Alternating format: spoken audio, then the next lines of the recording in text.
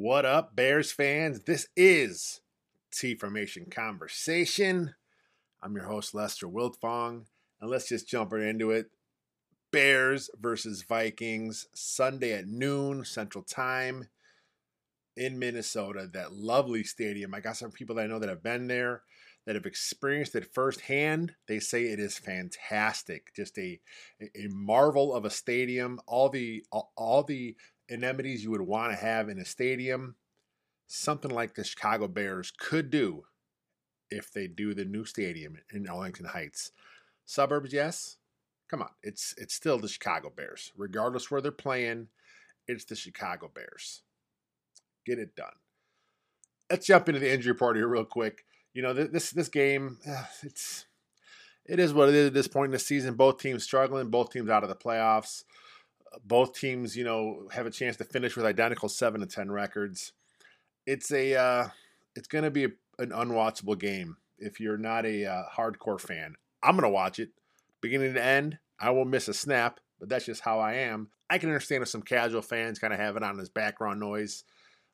It's just it's brutal. I mean, it's Matt Nagy's last game, possibly Ryan Pace's last game.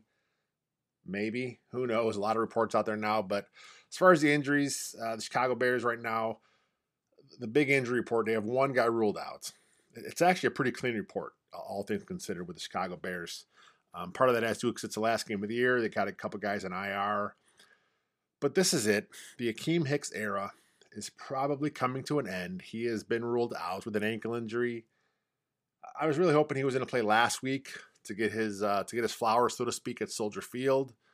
Didn't happen. So I thought, okay, at least they'll finish off the season, with the Bears. They'll do something. Nothing again. He's injured, not playing. Probably not coming back. Tough to see because he's one of my all-time favorite players. I know a lot of Bears fans feel the same way. Just he's been a guy that's given his heart and soul to the franchise since he's been in Chicago. So it's going to be tough to see him go. I wish him well wherever he lands, unless it's somewhere else in the NFC North. Other than that, good luck to Akiem Hicks. The Bears have 3 questionable players on this week's report. Outside linebacker Robert Quinn, nose tackle Eddie Goldman, cornerback Duke Shelley.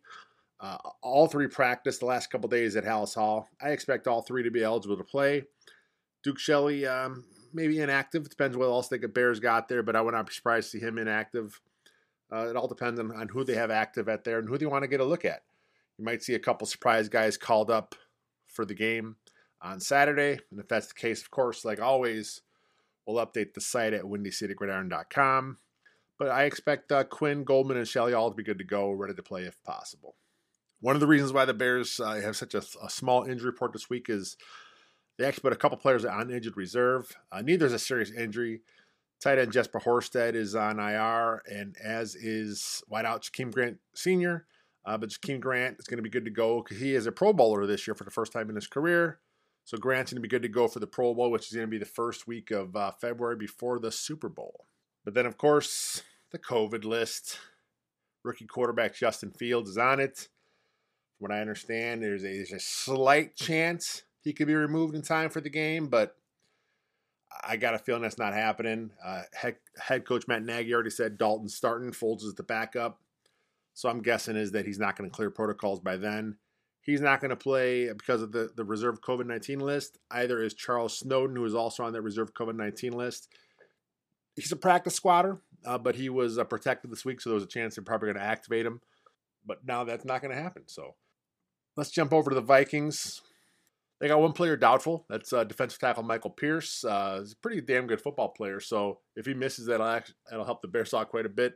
But he's doubtful with an illness, not COVID related. He's missed the whole week of practice. Then they have 3 questionable players: offensive guard Wyatt Davis, and then cornerbacks Chris Boyd, Mackenzie Alexander. Neither one of the corners practiced on Friday, so we'll see if there are game time decisions or not. Wyatt Davis has practiced the last couple days, so I expect him to play. But the big news for the Vikings also revolves around the quarterback. They're getting Kirk Cousins back off the COVID list. He's expected to get the start, so that'll be good for him. He's going to try and go out on a strong note here, but he hasn't really played well against the Bears. That's kind of, whether it's the Sean Desai, Vic Fangio style defense, whether it's just something mentally with him, he doesn't play too good against the Bears. So hopefully that keeps going here and the Bears get a win. The Vikes also are going to be without a couple big name players.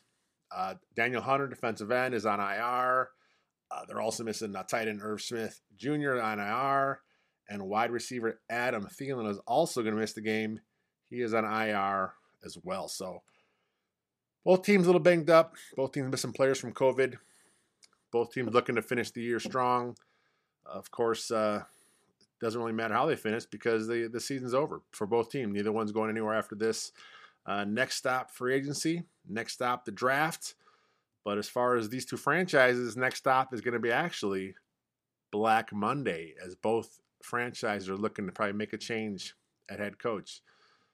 Matt Nagy, good as gone. Mike Zimmer for the Vikings.